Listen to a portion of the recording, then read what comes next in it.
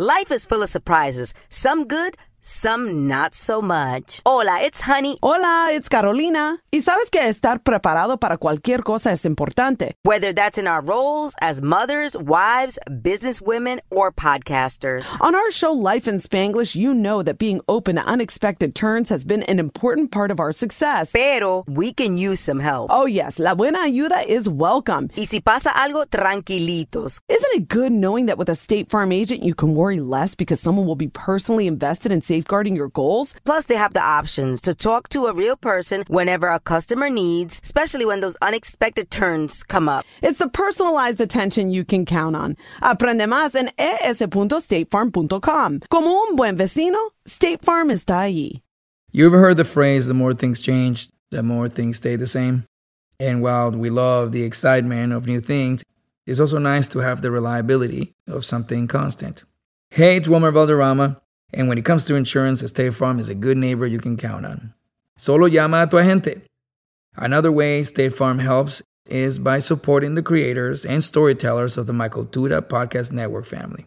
Con la ayuda de State Farm, estamos ayudando y asegurándonos de que nuestras voces sean escuchadas. Como un buen vecino, State Farm está ahí. Aprende más en es.statefarm.com. Custard TV podcast time. Luke here, runner and editor of thecustardtv.com. I'm already spoilt my weekend because it's Saturday as we record, but I had a visitor over today and we had a Sunday lunch, so that has just thrown me through a loop. I don't know what I'm going to do with myself. So do you have to have a Saturday lunch tomorrow? Are you one of these people that when you're at home you'll have your dinner for lunch and then like a sandwich at sort of 6 o'clock? Or on a Saturday I would have sort of lunch at lunchtime and dinner at dinner time, so I'd have like my normal soup or what have you at lunch. But because the last couple of Saturdays I've been going to the cinema, I've been having my main meal at lunchtime, so I'll just have a snack before I go to the cinema or just afterwards, if that makes sense. Sunday I will always have my main meal at lunchtime. I'm can just sort of get ready for the week, if that makes sense, on Sunday evening, and just have a little bit of something like soup normally. Do you still have your bath after the Antiques Roadshow or not? No, before. Get all snuggly for the weekend. Gotta get out the bath. Luke and Matt. This could be a podcast. A podcast? Don't you have to be some sort of whiz kid to do those? Definitely not. Anyone with a computer can make one. Talking telly. Use your ears and trust them. This is the Custard TV podcast. Yes, that would entertain me briefly. From thecustardtv.com. This week on the podcast, some drama that we believe is worth discussing. We've got ITV's new 4-part psychological thriller stroke supernatural thing, The Sister. Thing is a good word to describe it, really. We continue our foray into the behind-the-scenes working of the porn industry with the 3rd episode of Channel 4's Adult Material. A new Nordic noir started on BBC4 over the weekend. That's called DNA. We'll look at that. Also, what did Dennis Kelly do after Utopia? God only knows. It's called The Third Day, and we'll look into that in great depth. And then as well, the rewind, as we look at the penultimate 2. Is that a thing, penultimate 2? Probably not. The 2 before the end of Freaks and Geeks. It's our penultimate instalment of the Freaks and Geeks rewind. How does that sound? That was the beef getting in the way of a perfectly good sentence that you just constructed. Thank you for taking that on. So let's start with ITV's new drama, The Sister. This is the first ITV drama for Neil Cross, who you may or may not know is the man behind BBC's Luther. This is a 4-part drama, and because it's on ITV, all 4 parts are airing at 9 p.m. across this week, Monday to Thursday. This stars Russell Tovey in, believe it or not, his first proper leading role. This starts with a young Russell Tovey about to commit suicide when he watches an appeal of a sister pleading for her sister to come home, or whoever has her to come home, and it stops him taking the tablets, and as it is a drama in 2020, it then whizzes forward and we see... That was in 2013, isn't it? Yeah. So then it whizzes forward and we see that the sister that Russell had seen on the screen there is now his wife. And then he gets a knock at the door by Dr. Foster's Bertie Carvel as shadowy character Bob. And this is a shock to Nathan, played by Russell Tovey, who doesn't want him interfering in his new life. But Bob comes in and says they're going to dig up the woods. They're going to discover her. And I think pretty much those are, to use an old podcast classic, those are the basic building blocks of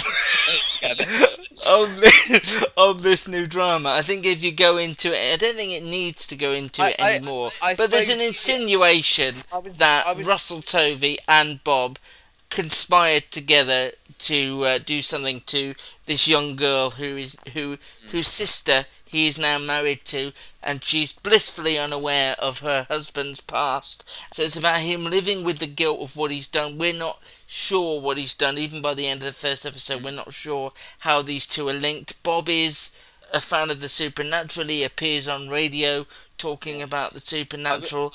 It's weird, isn't it? Because Luther is one of those shows where it's nuts, but I'm able to go along with it because as nutty as it gets, and it does get proper nutty, Idris Elba grounds it. It sort of winks at you. I was just going to say, I was thinking about this, when I was watching The Sister and comparing it to Luther, and thinking, I think Luther worked because you had that grounding presence in Warren Brown. That's very true. I hadn't thought about that. The latter series after Warren Brown's character left the series, for people who haven't seen it. Well done, that. We weren't massively into those latter series as much, but I think that character of Justin helped as the audience proxy really into this world of, this bonkers Luther and Alice relationship and all. And he had the boss played by Saskia Reeves in that first series. It was more Macintosh, Dermot Crowell. You had a lot of sort of grounding presences there, didn't you? This doesn't have any of those grounding presences, and that is why I struggled to just relax into it, let it wash over me, and enjoy it as a bit of fluff, which is what it is. It's not to be taken seriously, in my view. I didn't think so. I thought it was a bit of fluff, really. But we're going to talk about a show later, which takes some believing and some thought going into it, and that I relaxed into more. This I just felt was almost too much. The performances are just so in your face. For me, I felt like Bertie Carvel as Bob was in a completely different show. I didn't know anything about this going in apart from Russell Tovey was in it, and it was from Neil Cross, and that was about it, really. Yeah. And they do feel like they're in different programmes. Yeah. Most of it. That was my key issue with it. Yeah. I think the issue here is that there's scenes that just feel very blank. It's deliberately misleading. At some points I didn't quite know where we were in the story because it keeps flitting between these three timelines. I think you meant to rely on the fact that, you don't know where this is going, we don't know what Nathan's done, Bob's a complete nutter liability and will just pop up in... I was half expecting it to be discovered that Bob actually wasn't real at one point, and it did feel very much like, like his sort of subconscious or what have you. But we've praised Russell Tovey before. He's a likable presence. He's really likable. Like he's stripped away everything that we like about Russell Tovey in this performance for me. I don't know. Did you agree with that? No, I do. I know exactly what you mean, because Russell Tovey's very good at being the everyman. He's very warm. He's very down to earth.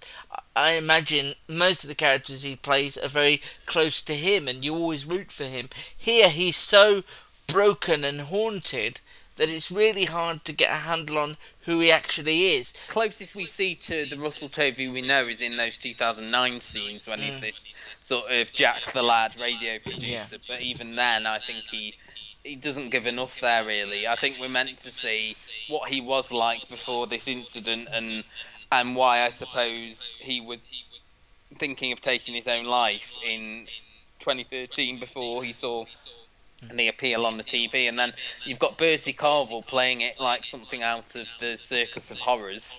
Completely unbelievable, even as this sort of slightly wacky...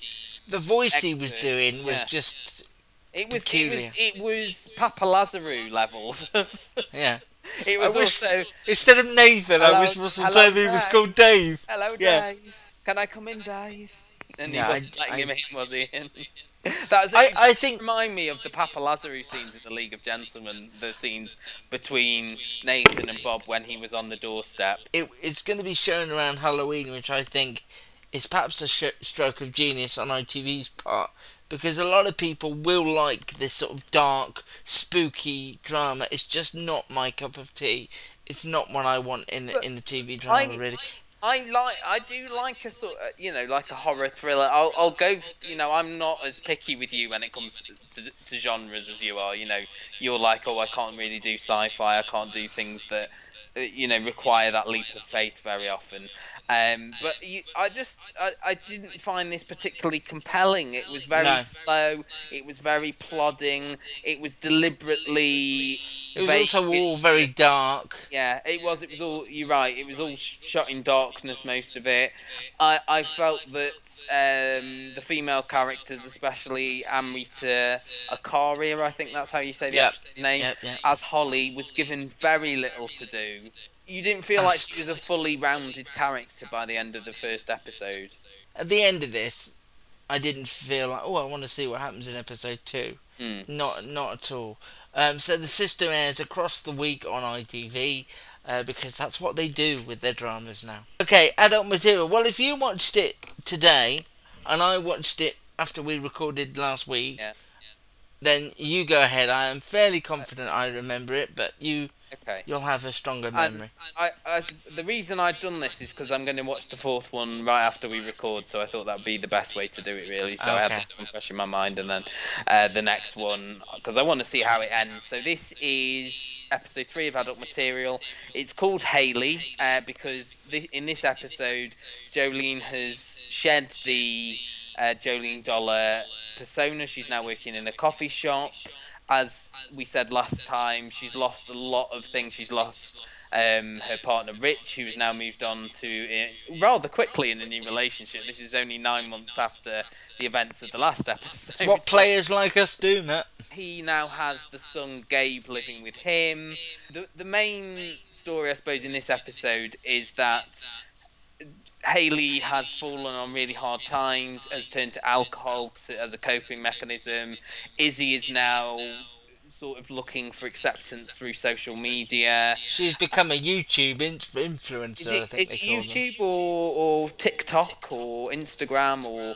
It looks like TikTok to me. That was the most contemporary sentence you've ever said on the podcast. One of the first scenes we see that she's preparing for the deposition, the defamation case that Carol has against her. She's struggling because no one's on her side. She sends what she thinks is quite a witty direct message to Kerry Godliman's character, Stella Maitland. And then Stella appears at her doorstep the next day to show her that it was a gobbled mess and offers her help to be her defence. She sees something in Hayley and wants to help her, and they discover that there is this former assistant of Carol's, Nadia, who has access to the video of what happened with Amy, the alleged prolapse on her first day in the job. Nadia is wanting Hayley to apologise for being inappropriate towards her, and she eventually gets that apology. And then Stella realises, due to Amy, who is still living with Hayley at the beginning of the series, turning up with Tom Payne to her house, they're in sort of a relationship at this stage. Hayley, when she sees Tom, cowers completely in fear, and Stella realises there's more to this than meets the eye, and this leads to Hayley revealing what happened with Tom in possibly one of the most powerful. Well, I was saying the most powerful scene in the series so far. You've also got Hayley finding out that she's got cirrhosis of the liver because of drinking so much in this period of time. We also learn that Carol has AIDS, we reckon, or HIV. Yeah, I reckon so. Over a scene that the song "Don't Leave Me This Way" is still playing in my head as we record now. They've got the Shafters as well in there. There's also that sequence where Amy says to young Izzy, "Can I have that money back? I gave you all those gifts, and now I need it back." And it puts her in the spotlight, and her trying to get this £100 together that she feels she owes Amy, and she gets it from Carol, who spots her walking down the street, and that is a powerful scene between Hayley and Carol when she realises that he's been in contact with her young daughter and giving her money. The reason that Amy wants the money is that we learn that she's got a drug habit now. She burns her bridges with Hayley, moves into the hotel suite with Tom, then Tom gets sick of her. She tries to go back to her parents and they don't want her, and then she ends up back at Hayley's where they say we've seen the tape, and presumably the next episode, the final episode, will start with the tape. There was one more scene with the character Sabelle, played by Tamika Ramsey, who Carol comes upon in the toilets during the Shafters, the Adult Film Awards, and she's covered in bruises after filming a scene with Tom Payne. More happens in the 45 minutes that this show takes up than in whole hours of some other things. It is just densely packed, but you never feel like you're being bombarded. It's such a joy to watch. I really think this episode was my favourite so far. As you say, that sequence where Hayley Squires is delivering that monologue of that brutality that happened to her at the hands of this awful director to Kerry Godliman, who sits there open-mouthed and trying to take it all in. Incredibly powerful. And it reminds you that this character who you assume is this big mouth, quite ditzy, has been through a lot of pain, has got a lot in her mind that she's dealing with all the time. Really powerful. I still think it's one of the shows of the year. How did you feel? Agree. Because as soon as Hayley has got rid of the Jolene personality, this is a lot bleaker now. She's struggling for cash. She's working in this coffee shop with the boss that doesn't respect her. She's got problems with her health because she's been drinking so much. She's alienated from two of her children. The third one is growing more distance from her. There's a scene and growing up too soon. Growing up too fast. And there's that scene where she has to, she's cooking her own dinner because Hayley's working late shifts at the coffee shop. There's very little affection there. The other two children want nothing to do with her. And as we mentioned, there's that scene with her where she, she's sitting on the garden steps telling her exactly what happened.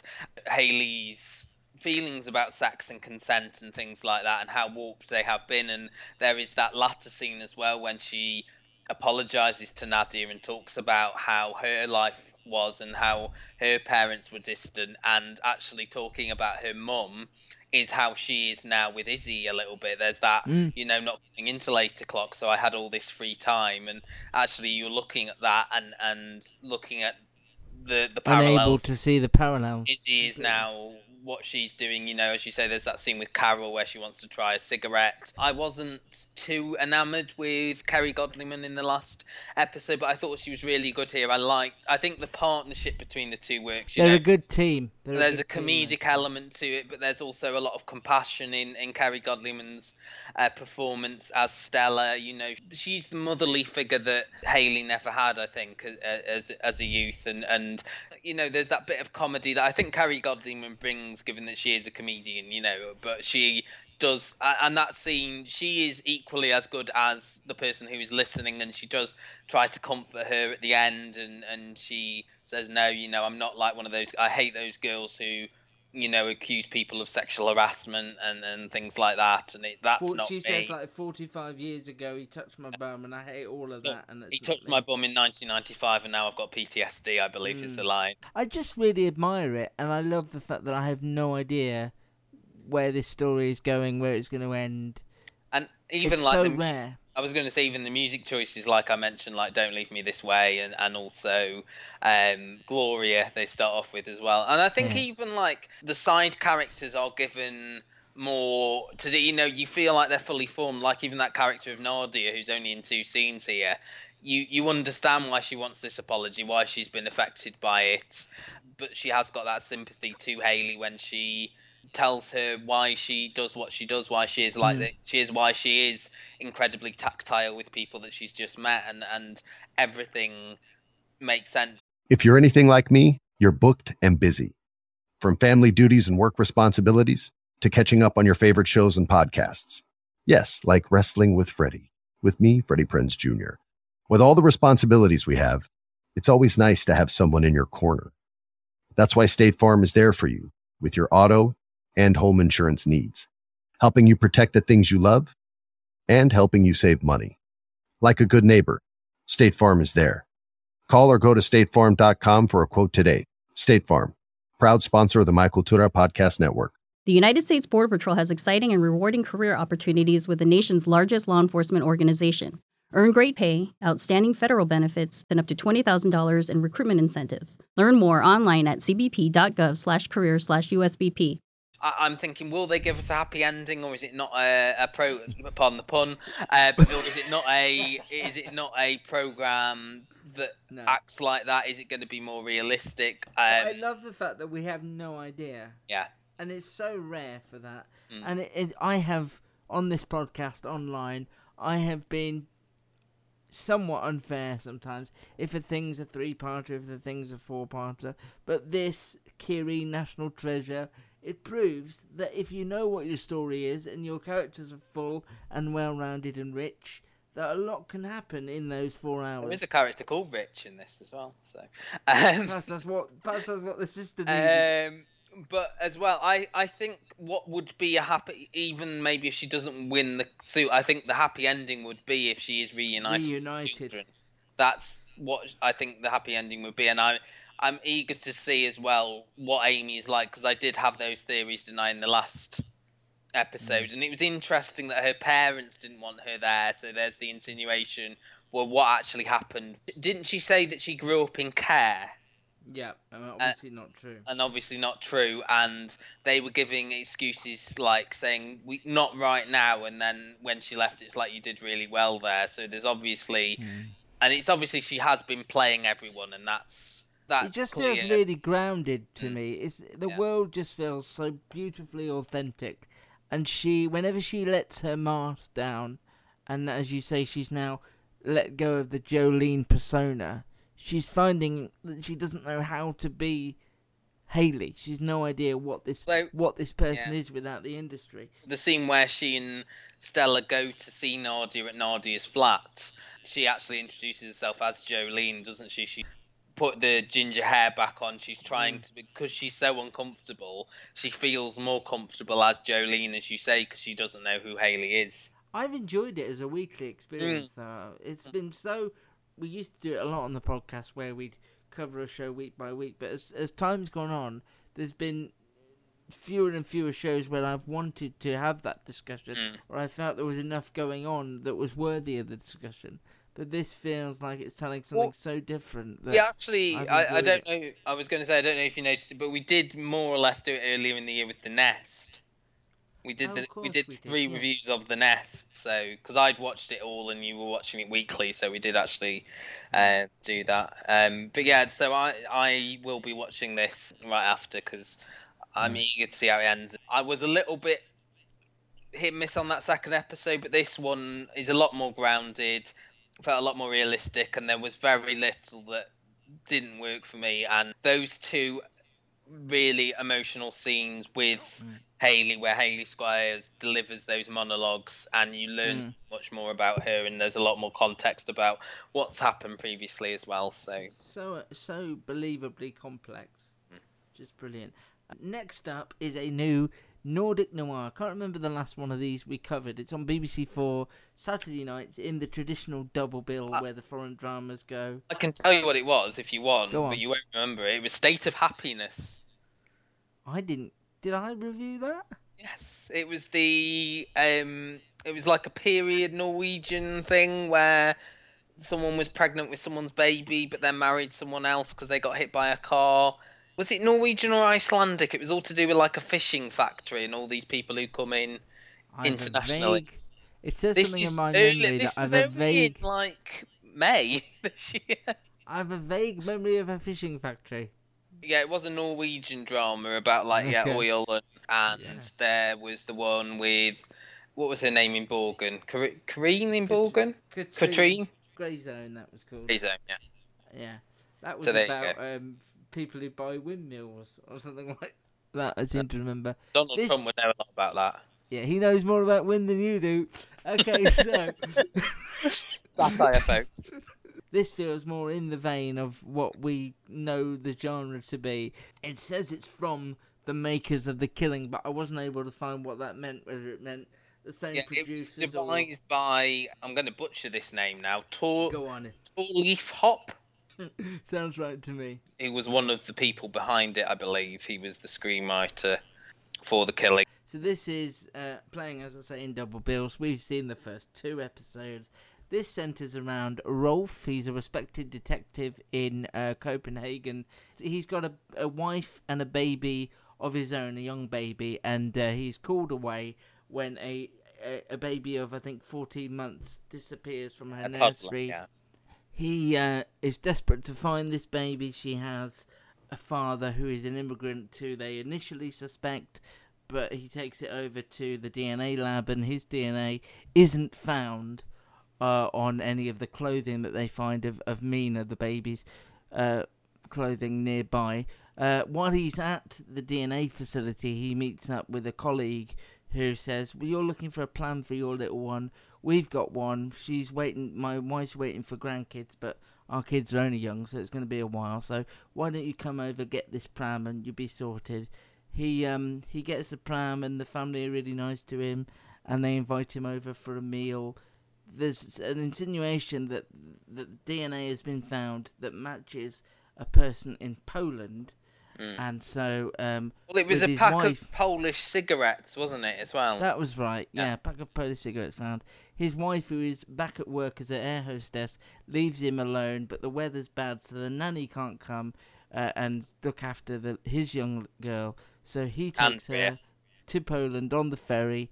He's very sick on the ferry. With Joel Scalbo, who is the forensics expert. He comes with him.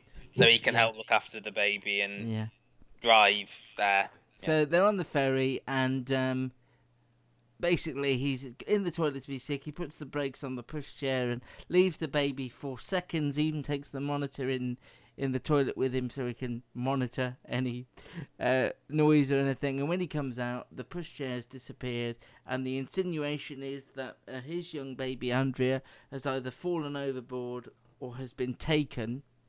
Annoyingly, this sequence that we see at the end is the identical sequence that we see at the start. It's the Luke special. Predictably, I had an issue with this because obviously we could see that coming. Yeah. Whereas if we didn't know that was about to happen, that would have been more shocking for us. I don't know if we needed it. I don't know if it could have just started with something to do with the disappearance of this young girl from the nursery. They could have showed that, couldn't they? Or some, without revealing who it was, they could have shown this girl at nursery, maybe just something, if they didn't want to show. Because it was quite a long scene, running into the captain and saying, my daughter's either gone overboard or she's been taken. Then he runs onto the ferry and starts harassing the people in the cars. And it sort of loses all impact when you've seen it 30 minutes ago and you're seeing it again. And you anticipate it because... when he gets out of the toilet, it's not a shock that the baby's gone. You're waiting for it to happen. Yeah. It's not. You don't. I agree with that. You don't really need it. Again, it's one of those. As you always say, bear with us. If you find this a bit dull, remember this bit's coming and it's quite exciting and intriguing. So that was sort of so-so.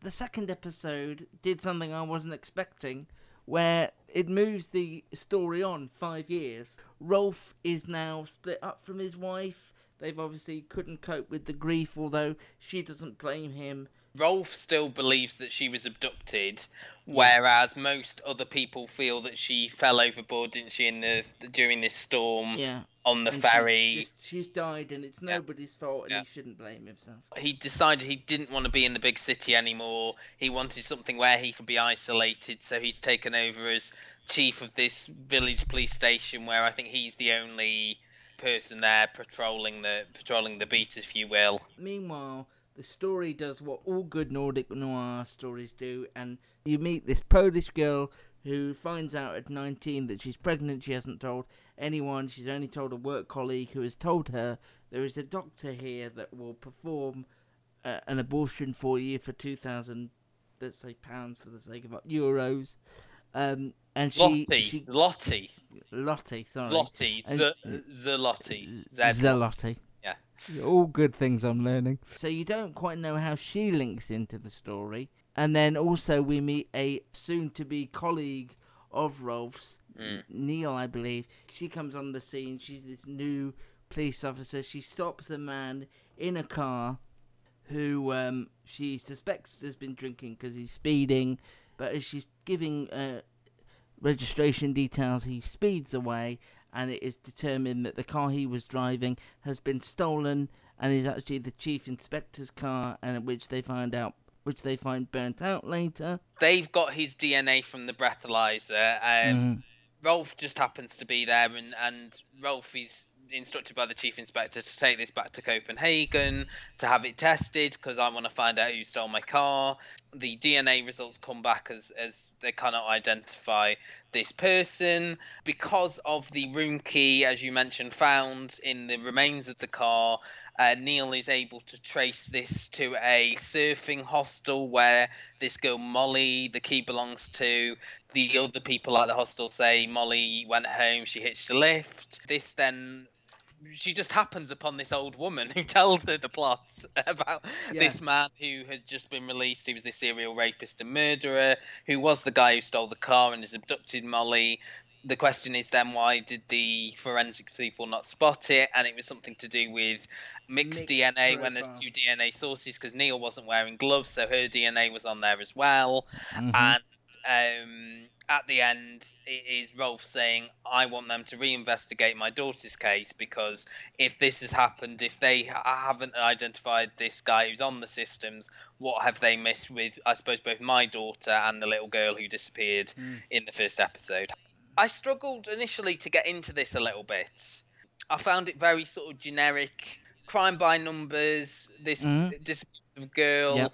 I think it got going for me when the actor Nicholas Bro appeared, who we know who plays Scalbo, the forensics expert, who we know from the second series of The Killing, where he played the Justice Minister, and the third series of The Bridge, where he was that art collector man. I don't know if you remember that.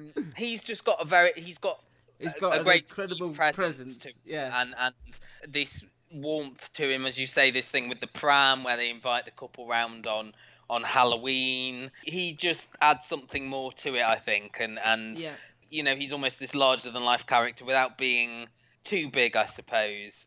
I think as well in that second episode is almost completely different, and I think it's a different show, and I loved it from I think you probably enjoyed the scenes with Julita, didn't you? The scenes in Poland. But also the connection between Rolf and this young up and comer who calls on him every time for advice and help, and she's in the barn with this serial killer on her own and tackles him quite well and proficiently. And I'm intrigued, and I can't remember the last foreign drama that I watched that I went, I'm going to keep watching. I'm intrigued by this. I enjoyed it a lot. I would agree with everything you said about that first episode. We'd seen it 1,000 times. If it was a British crime drama, I'd be saying the same. Story seems quite plodding. People seem quite generic. And then it gets to that point where they invite him and his wife over for that impromptu meal when they collect the pram. And I've relaxed into it then. As good as his on-screen presence is, there was something about him I didn't trust. Yeah, no, I'm the same. And I think, I don't know, we'll get onto it in a moment. Is it just because we've both seen The Third Day and we're a bit weary of anybody that's nice? But these sort of overly friendly couples in particular. There's the insinuation, that there's two young girls who have gone missing. Is there something more to this now? Is there, like some sort of abduction ring? We're keeping Poland in there. How do you feel, though? Are you going to stick with it too? No, I don't. It was a solid, as you say, I suppose, Scandi noir, as we would say. But I don't know if there was enough here to hook me in. I did like the second episode a lot more than the first, as you did. And Nicholas Bro is one of those character actors that is almost in as many of these as, say, the guy who was in Borgen as the environmental minister, who then popped up in Trapped and in what was the terrorist one? Was it Below the Surface? Below the Surface. I suppose you see all these actors, don't you, bob between. But no, I liked his performance. I might watch one more. I might see what if you are pursuing, what your views are. I definitely will. Yeah, I've no idea where it's going to take us, and that's what intrigued me about it. And I liked a lot of the central performances. 9 o'clock on Saturday nights in that foreign drama slot, double bills on BBC4. This just in for your entertainment. Get the latest TV news direct from thecustardtv.com. My God, you are pure television.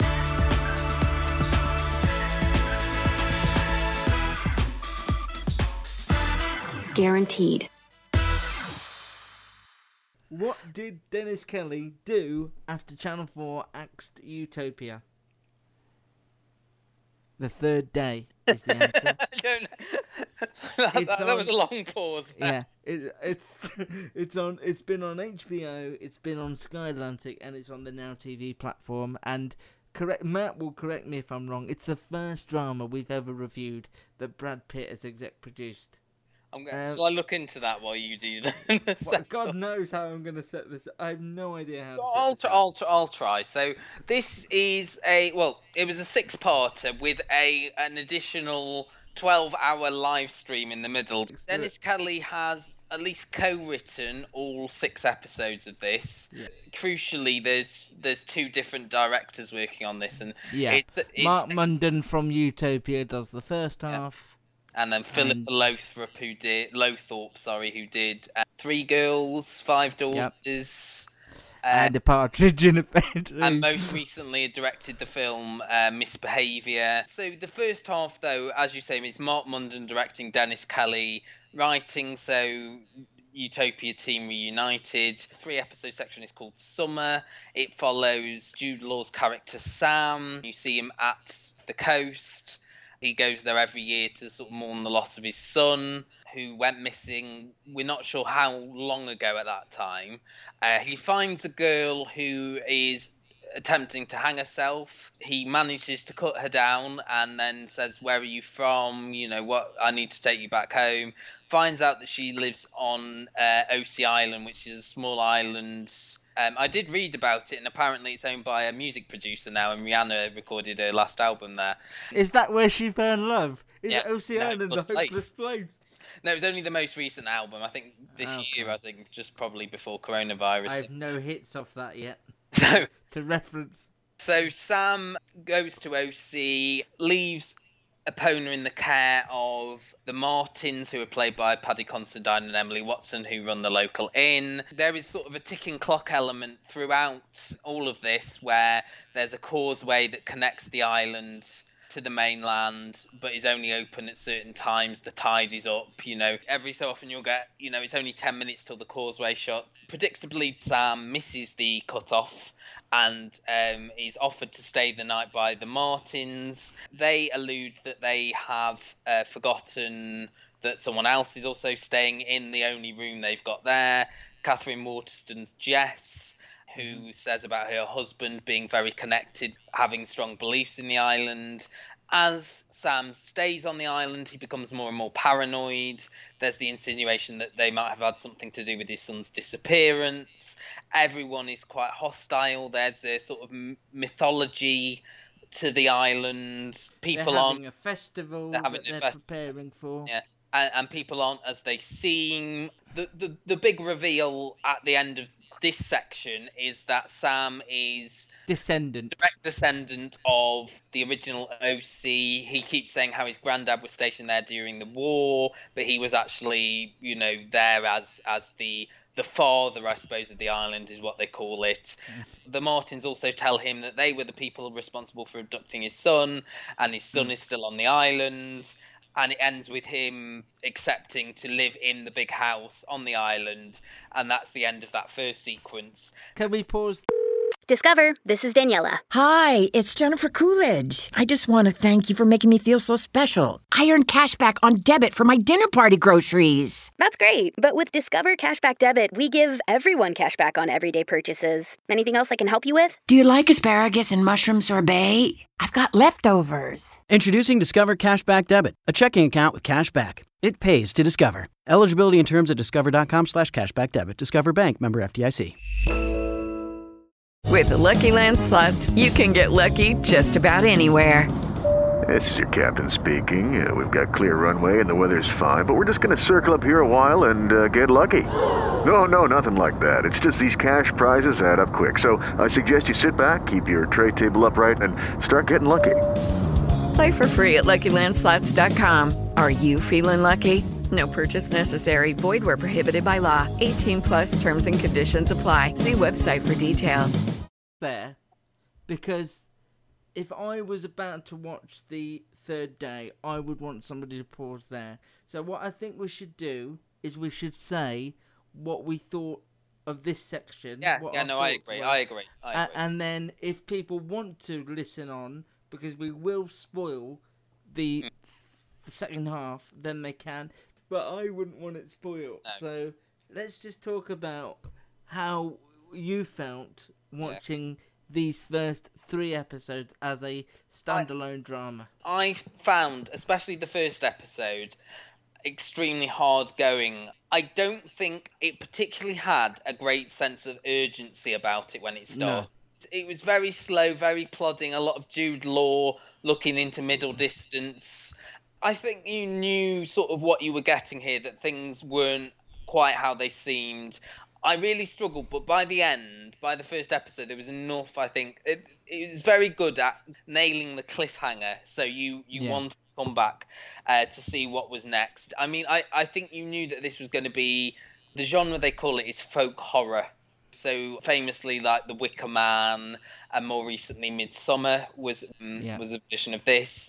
There's all these traditions they've got on the island that need to be upheld. And then a newcomer comes in and witnesses it all, and how do they fit in? And who's on your side, who's not on your side. And I liked the sort of macabre elements as they went on.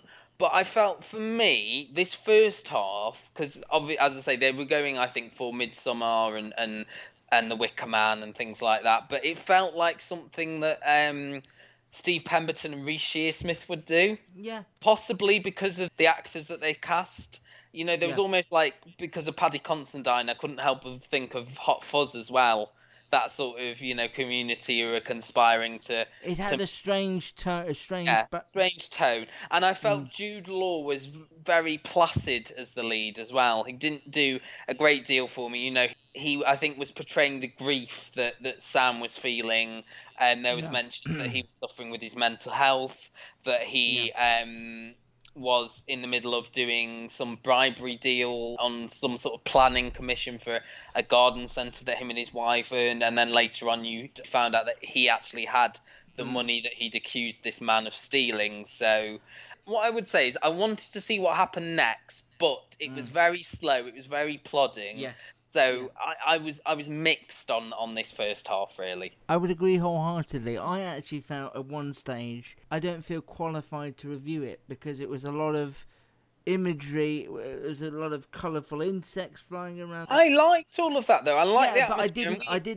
I did like it too, but I didn't know what it meant. The mythology aspect of right. Okay, because I think I suppose we should say you particularly were quite critical of the American utopian not having that colour palette that the original Dennis Kelly version had, and you could see Mark Munden's direction here, and the score as well I think was quite strong. It built up that sinisterness to it, so when the third episode came and he saw what everybody was like, it used that quite well. But I know what you mean.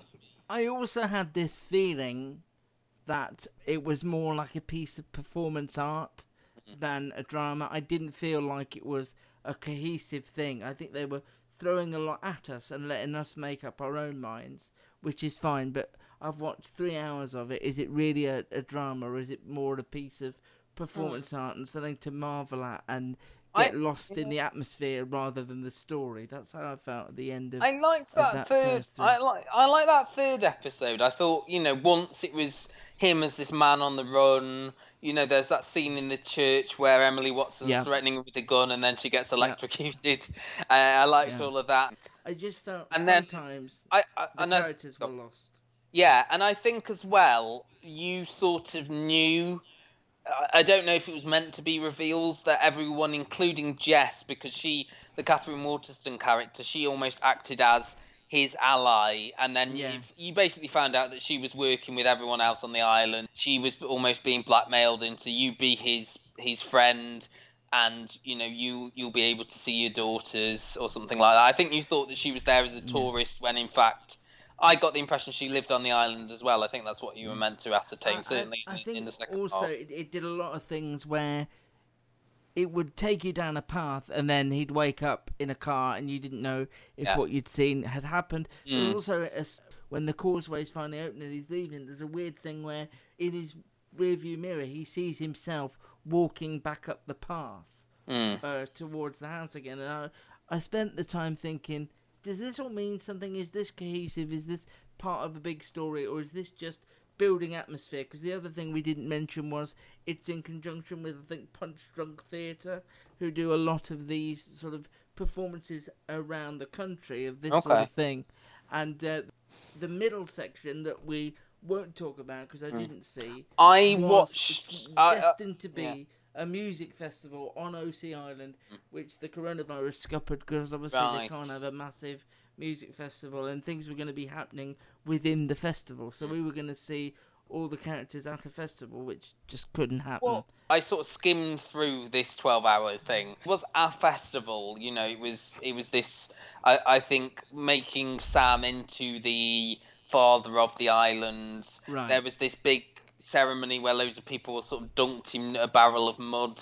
It introduced the Paul Kaye character of the cowboy, who was quite prominent in the final part, and also it had Florence Welch singing, and they prominently used Dog Days Are Over, didn't they, in both parts, really. The third part is really spoilery, so if we've intrigued you, if we've tickled your fancy there, and the third part is very different, then stop listening now, turn the tape over to side B. So the third section, we meet Helen, who's played by Naomi Harris, and her two daughters, Ellie, who's played by Nico Parker, who is Tandy Newton's daughter. Who may as well be Tandy Newton, let's just be honest. And Tallulah, who they call Lou, and is played by Charlotte Gardner-Mihel.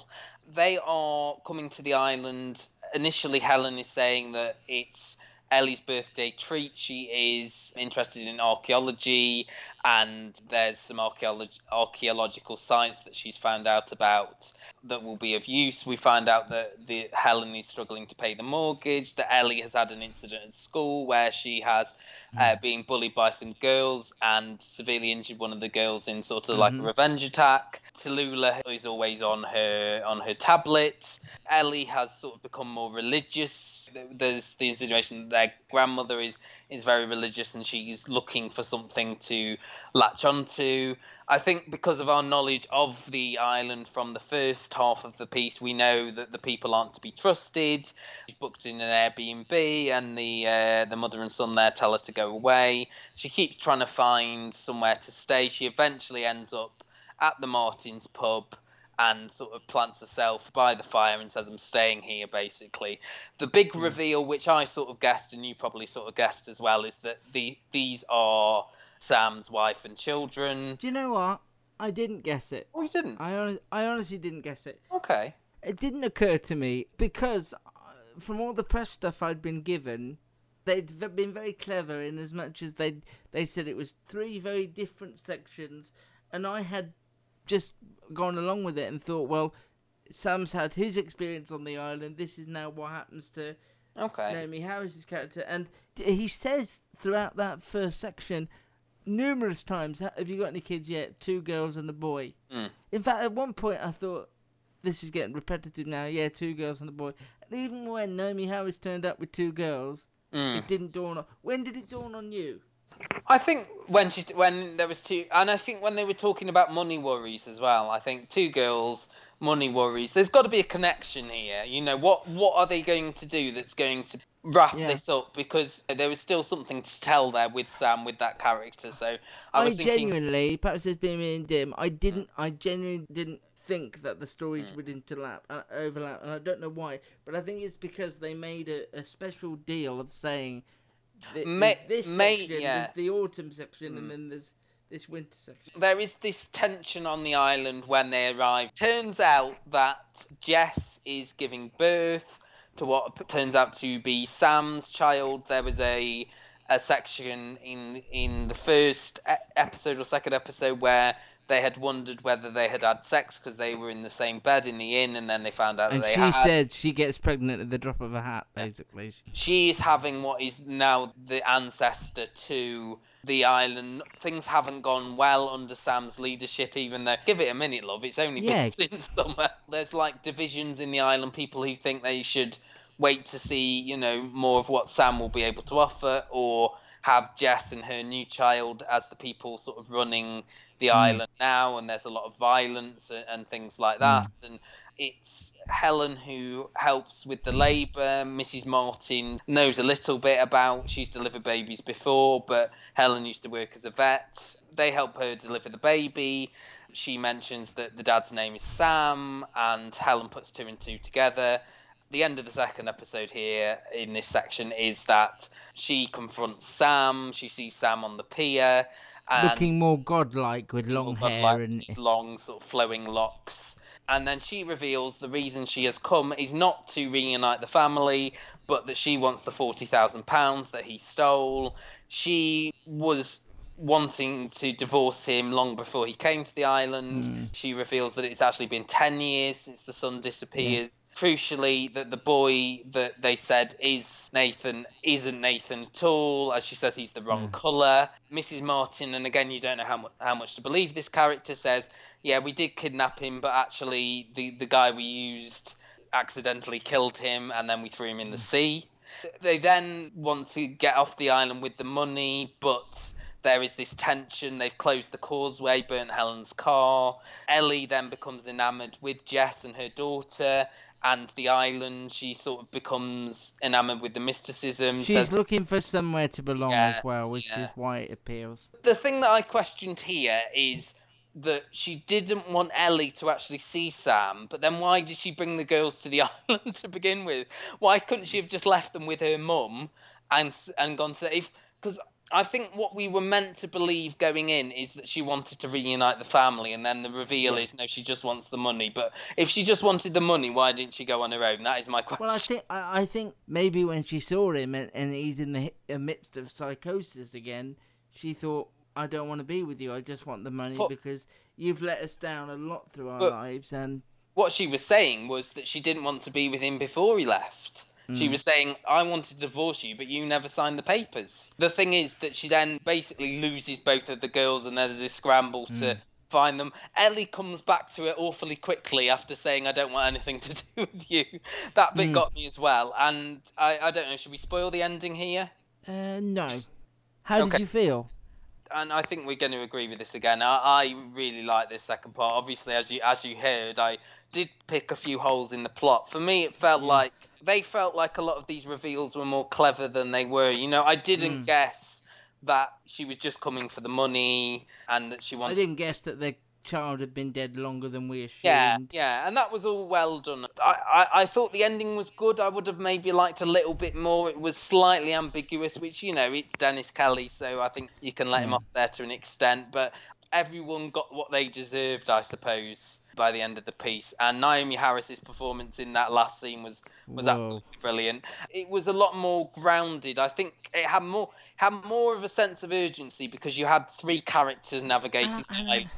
more than one. And I think Nico Parker's performance as Ellie, and I know you oh my mentioned god, something. she's remarkable. I think, you feel that it's so, like, these girls have basically lived in the shadow of their brother all their lives.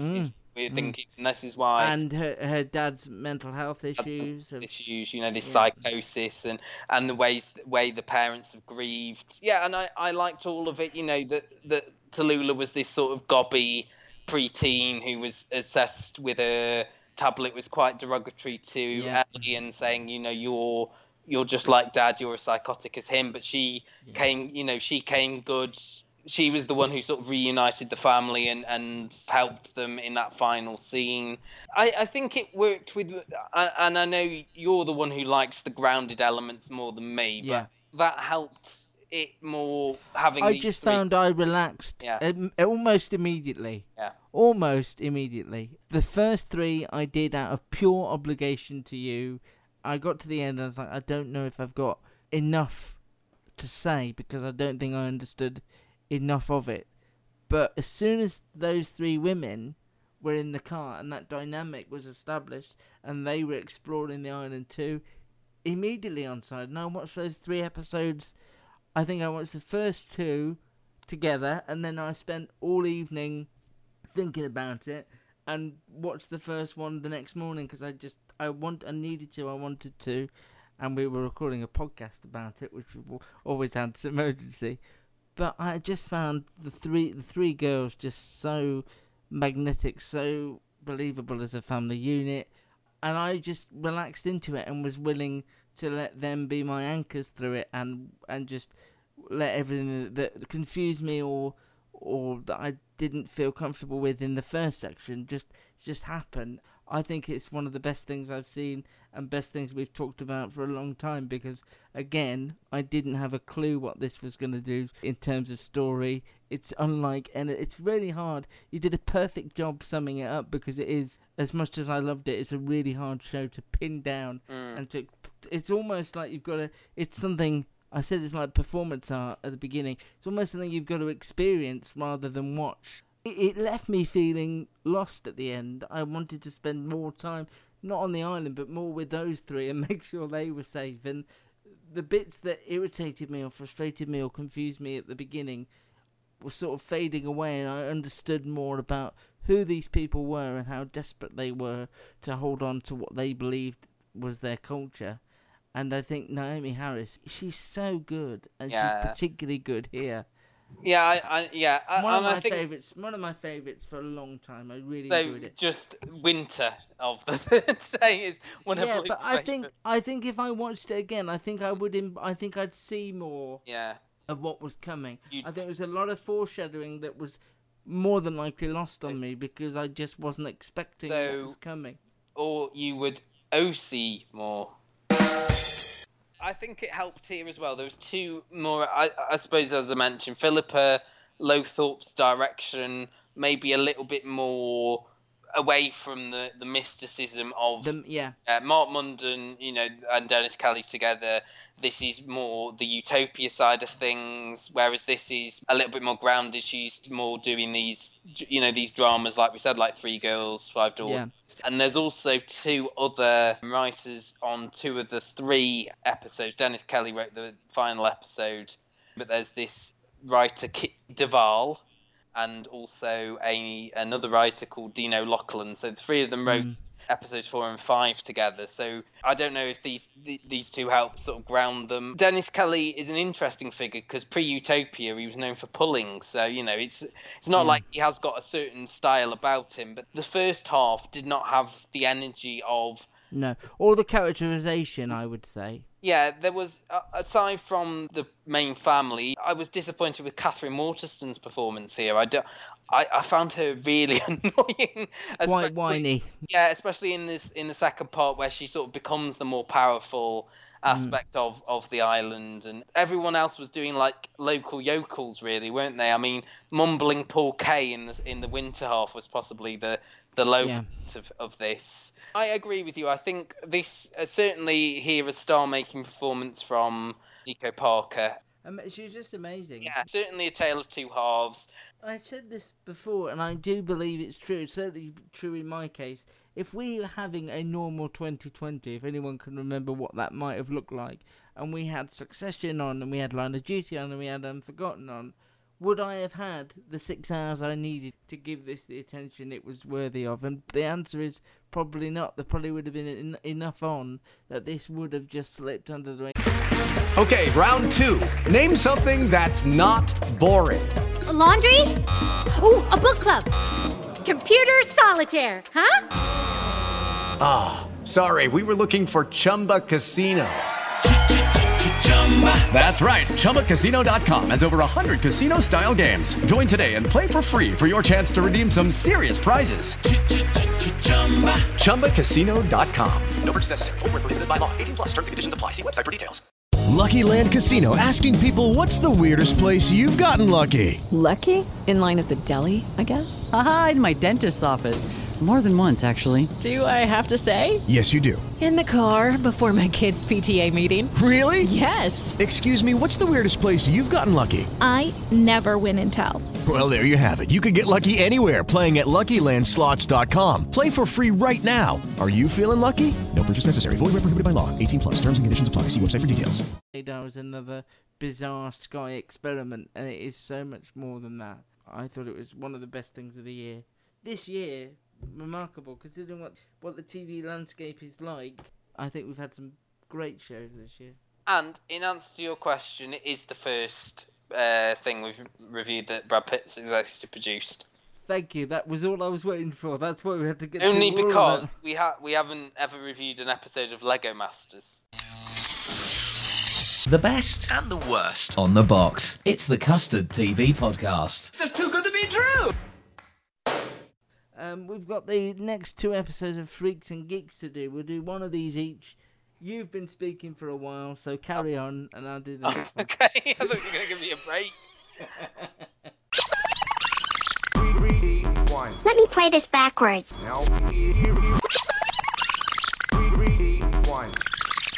So we are up to episode 15 of Freaks and Geeks. It's noshing and moshing time.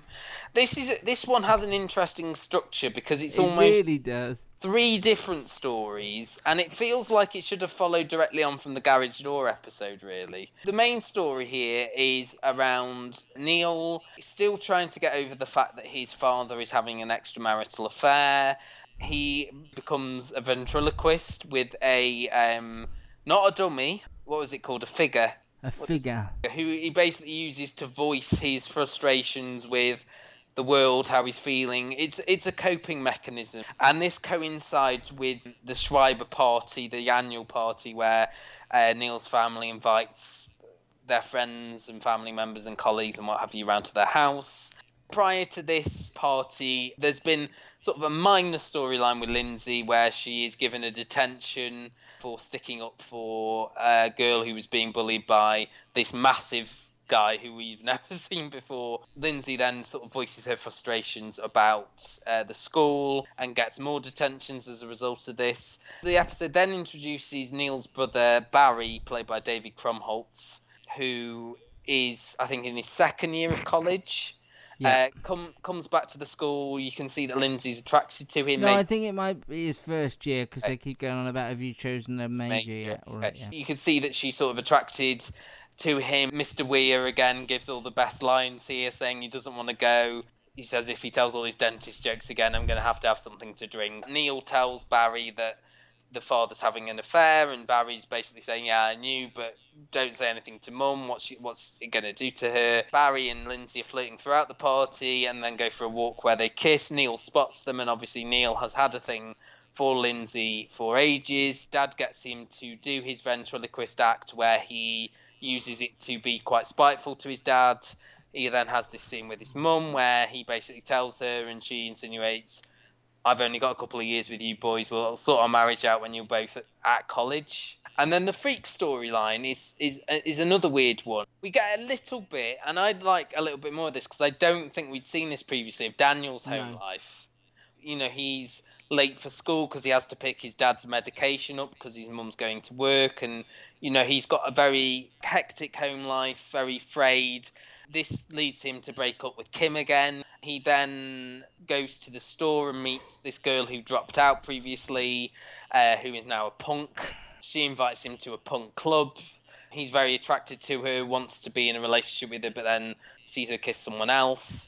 I do remember this episode purely because James Franco has a full sort of punk makeover. You know, Nick and Ken really don't have a lot to do here apart from just sort of accompanying him to the punk club. So that's basically the episode. Would you say, if you had to say, you'd probably say that's the basic building blocks of episode 15? No, because I wouldn't say that. I think you would. I think you gave me the phrase. Very touching in the geek stuff, and I thought it was very moving. I think the show does moving really well, and as I keep saying, it never slams it in your face. It never has the poignant music running over the background. It just lets these characters express their feelings quite freely, and I think Sam Levine particularly good in this episode. I just thought it was a very sweet side of the story. The rest of it didn't really interest me. It felt Hang together very well, especially Lindsay's stuff. No, and there's the first thing where Lindsay's in detention and talks about how she's doing her homework, and the teacher says, "No, you're not in detention to do your homework," and she mouths off at him and just goes on about how much she hates the school. Didn't really seem Lindsay-esque, really. I didn't believe that. The only way it sort of fitted into what happened subsequently was that it was Barry saying, you know, it's not always going to be like this. You know, you've only got a year or so to college. You become a different person when you go to college, and people will treat you differently and respect you more.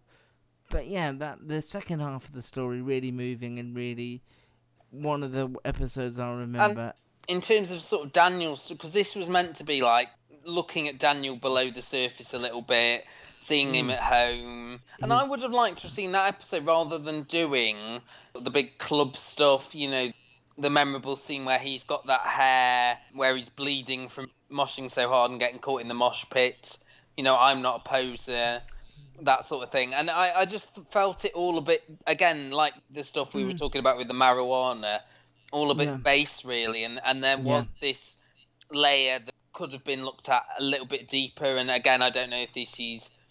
Now, having read that about the network influence on them, whether that, again, plays into that a little bit, the influence from the network. It's very much made at a time where a comedy was a comedy and a drama was a drama. And I think the people who made it knew what tone they wanted it to be.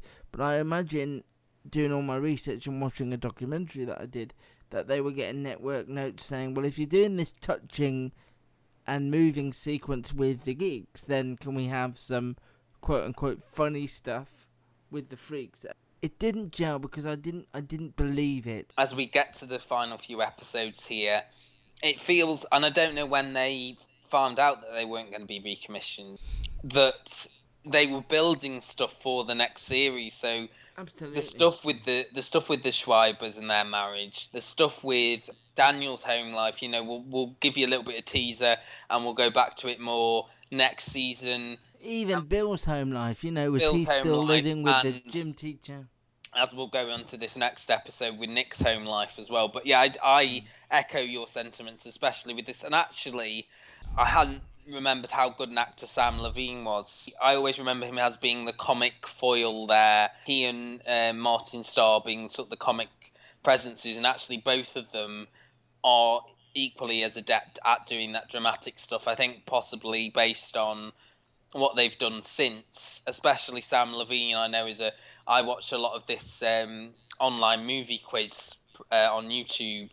Used to be part of Collider, and he's one of the personalities on that now. You know, when I've seen him in things like Inglourious Bastards, I always think he's playing the same character. But his dramatic stuff here, the stuff with the ventriloquism, how he was able to voice his frustrations. That scene where he's with the counsellor and he says, "I found out my dad's cheating on my mum," and he just can't say anything. And I just know what to do. And the look on his face when he sees his brother kissing Lindsay, you know, and he's had this crush on Lindsay all these years, and I just thought he was fantastic throughout this. And actually, Amy Aquino, who we've both seen recently during our ER rewatch, here as Sam's mum, and she was brilliant in that scene where she's like, you know, I'm ignoring the fact that your dad's cheating on me because I want to be a mum at the moment. I can look at my marriage after you've gone to college as well, like your brother already has. And I think it's so well done. It's just a bit sad that these stories that they are building up to look into more next season didn't get that at all.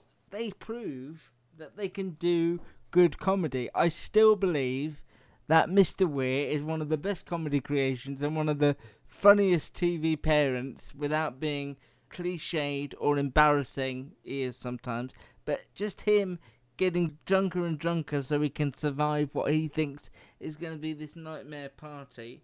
And then he finds everything, including Neil's rather savage ventriloquism act, really funny, and I find him a joy. It's when they try and do things overtly comic and overtly cliched, like taking the freaks off to a punk nightclub, that I just lose interest a bit, because I think all those characters are better than that story. If you want to go on to the next episode now, that Mr. Weir actually is one of the central figures in the second episode. Yeah. This is called Smooching and Mooching. In the Geeks storyline, Cindy Sanders is back on the scene. Yay! And she's finally broken up with her boyfriend Todd, and she asks to speak to Sam, and they have long conversations on the phone, and she finally says, I deserve a good guy, which is what she sees Sam as. She has words with Bill because they're lab partners in science, and says, will you ask Sam to ask me to this upcoming party? He reluctantly does, nervously does, and then learns that this is a make-out party where they do things like spin the bottle and 7 minutes in heaven and all the usual cliched high school games at parties and things.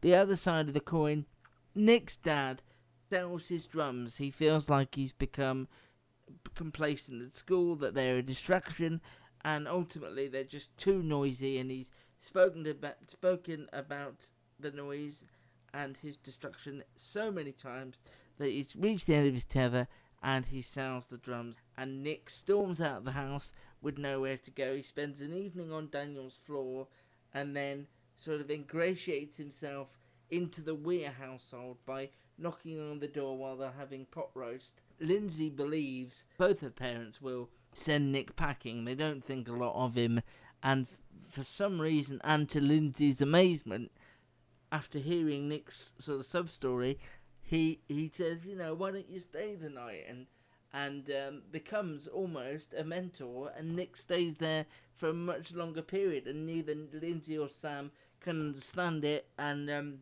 Mr. Weir happens to walk in the room while Nick is listening to his idol Neil Peart. He says, you call that drumming, that's rubbish, and basically shows him one of the best Buddy Rich CDs. And there's a brilliant sequence where him and the Weirs are dancing around the living room, and Sam and Lindsay are just watching in amazement as their parents seem to be completely in love with having Nick around and completely at ease with it. And it's blowing Lindsay's mind because she feels that Mr. Weir is very strict with her, and she can't understand why he has taken such a shine and almost acted and stepped up as a father figure to Nick. And I thought it was just, can I use the word lovely? It sounds daft for me to say. Charmed. Yes. Because I just think Mr. Weir is, sometimes he can be, as I said, your stereotypical embarrassing dad, and picking all the faults out of the Who's squeeze box because it sounds like a sex thing, and you can, look at sowing your wild oats when you're married and all that. But then there's this other side to him where you see the human side to him, the male side to him, and we find out that the reason that he's been so warm to Nick is that he can see some of his own father in the way Nick's father has treated him. And Lindsay says to him, you're so hard on me, and he says, I am, but not really. Just trust me, I'm not. So there's an inclination there that Mr. Weir has been brought up very disciplined and not allowed to experience a lot of life when he was Lindsay and Sam's age. Brilliant. And actually, I think this was an episode where both halves worked for me. While we're just on the, I suppose, just while we're on the Nick and Lindsay stuff. First of all, is I like the way this plot ended, and again, I think it shows how Freaks and Geeks is different from shows now. It's even shows now, not even just shows back then. Is other shows would have had the hugging, kissing, son and father reuniting. Instead, it was him saying, "How old's your son? He's 14. Come back to me when he's 16." And that was how they left it. It's time for you to come back now. I'm not going to change how I am, but it's been long enough for you being away now. Of the cast, I found Jason Segel. His performance hasn't been. Yeah, I don't know quite. He's almost. And he's like this in other roles. He's almost puppy doggish. Yeah. You're never really, or I'm never really on his side much. No. Because he always seems a bit of a wetty to me. Yeah. But I think this allowed him to do a little bit more than in previous episodes and show a little bit more range perhaps and show a different side to the character when he is being encouraged, Mr. Weir says, go to a drum lesson if you are passionate about this being your future. Yeah. Actually Take learn lessons. how to play the drum. Actually learn how to do it properly instead of dreaming. I know I have seen some of this episode because I remember quite vividly the scene with... So Bill has to do 7 Minutes in Heaven with this really popular girl who is really dismissive of him. When they're in the group, only wants him to kiss her hand. But while they're in there together, that she sort of warms to him a little bit, that he talks to her about the jerk and makes her laugh, and then they end up just kissing. ask her what it's like to be pretty, because you must have it pretty easy. No one's ever as nice to me as they are to you. And I think she is surprised by his honesty and sort of finds that endearing in him, and they do end up kissing at the end for quite a long time because Neil's trying to get him. But I think the scenes with Bill here I enjoy more than the scenes with Sam, if that made sense. This was one of the episodes where I think both sides of the story I enjoyed equally. As you say, it's quite charming, and I think it has what Freaks and Geeks did so well is looking at adolescence through adolescents' eyes and the relationship you have with your parents, building up to your first kiss and things like that, and I think they did that really well in this episode. So yeah, the more we talk about it, the more unique I'm noticing it is, because it does do all those things we've seen before about your first high school experiences or whatever, but it does it in such a unique way. I think only it could do. You've seen more of what Judd Apatow's done since this. In film, what is the closest tonally that he's managed to replicate the themes at least of Freaks and Geeks? Or do you think in film he always goes the more traditional Probably Superbad. Was that him? He was involved. He was involved with that. I think he might have just. I mean, Superbad was Seth Rogen wrote that. Yeah, he was a producer on that. Seth Rogen and I think Bill. Oh no, it was Evan Goldberg wrote that. Bill Hader was in it. So the films he's directed, it's been more. He directed Knocked Up and 40-Year-Old Virgin and This Is 40 and Funny People, which is sort of more. I suppose it tends towards the sort of the geek side, the freak side of it. Sorry, than the geek side. The sort of stoner burnout characters. I mean, Knocked Up, I suppose, had that charm. I think 40-Year-Old Virgin, they've all got that charm. I liked 48-Year-Old Virgin for the same. 48-Year-Old Virgin. Yeah, I saw the sequel. Yeah. 8 years after the original. We will be back next week to discuss the final 2 episodes of Freaks and Geeks. And it's surprising that we've been able to have a conversation about each of these episodes, because that's how densely packed they are and how well acted and written they are. It's going to take some finding to find another show that you don't just go, oh, this episode was alright, or this episode was good, but not much to say. So we'd love your views either on Twitter or through the email custardtvreviews@gmail.com. What would you like to see the next rewind be? Just tell me and I'll probably immediately dismiss it, but it would be nice to get your views. Anyway, yeah, if you want to, please tell your friends we exist. We're the Custard TV Podcast. You can find us most places you can get your podcast: Apple Podcast, Amazon Music, Spotify, TuneIn, all the usual places. The website that we linger on is thecustardtv.com. We have a podcast Twitter feed as well where you can interact with us on there. That's at Custard TV Pod. And we even have a YouTube channel, Custard TV on YouTube. Find us and listen to our old reviews going back years. Thank you and good night. Bye-bye. Rate and review us wherever you find us. I think that it's programs like this that help people realize that they're not alone. Search The Custard TV on YouTube, iTunes, and Facebook.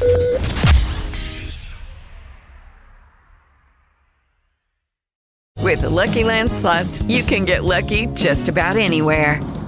This is your captain speaking. We've got clear runway and the weather's fine, but we're just going to circle up here a while and get lucky. No, nothing like that. It's just these cash prizes add up quick. So I suggest you sit back, keep your tray table upright, and start getting lucky. Play for free at LuckyLandSlots.com. Are you feeling lucky? No purchase necessary. Void where prohibited by law. 18+ terms and conditions apply. See website for details.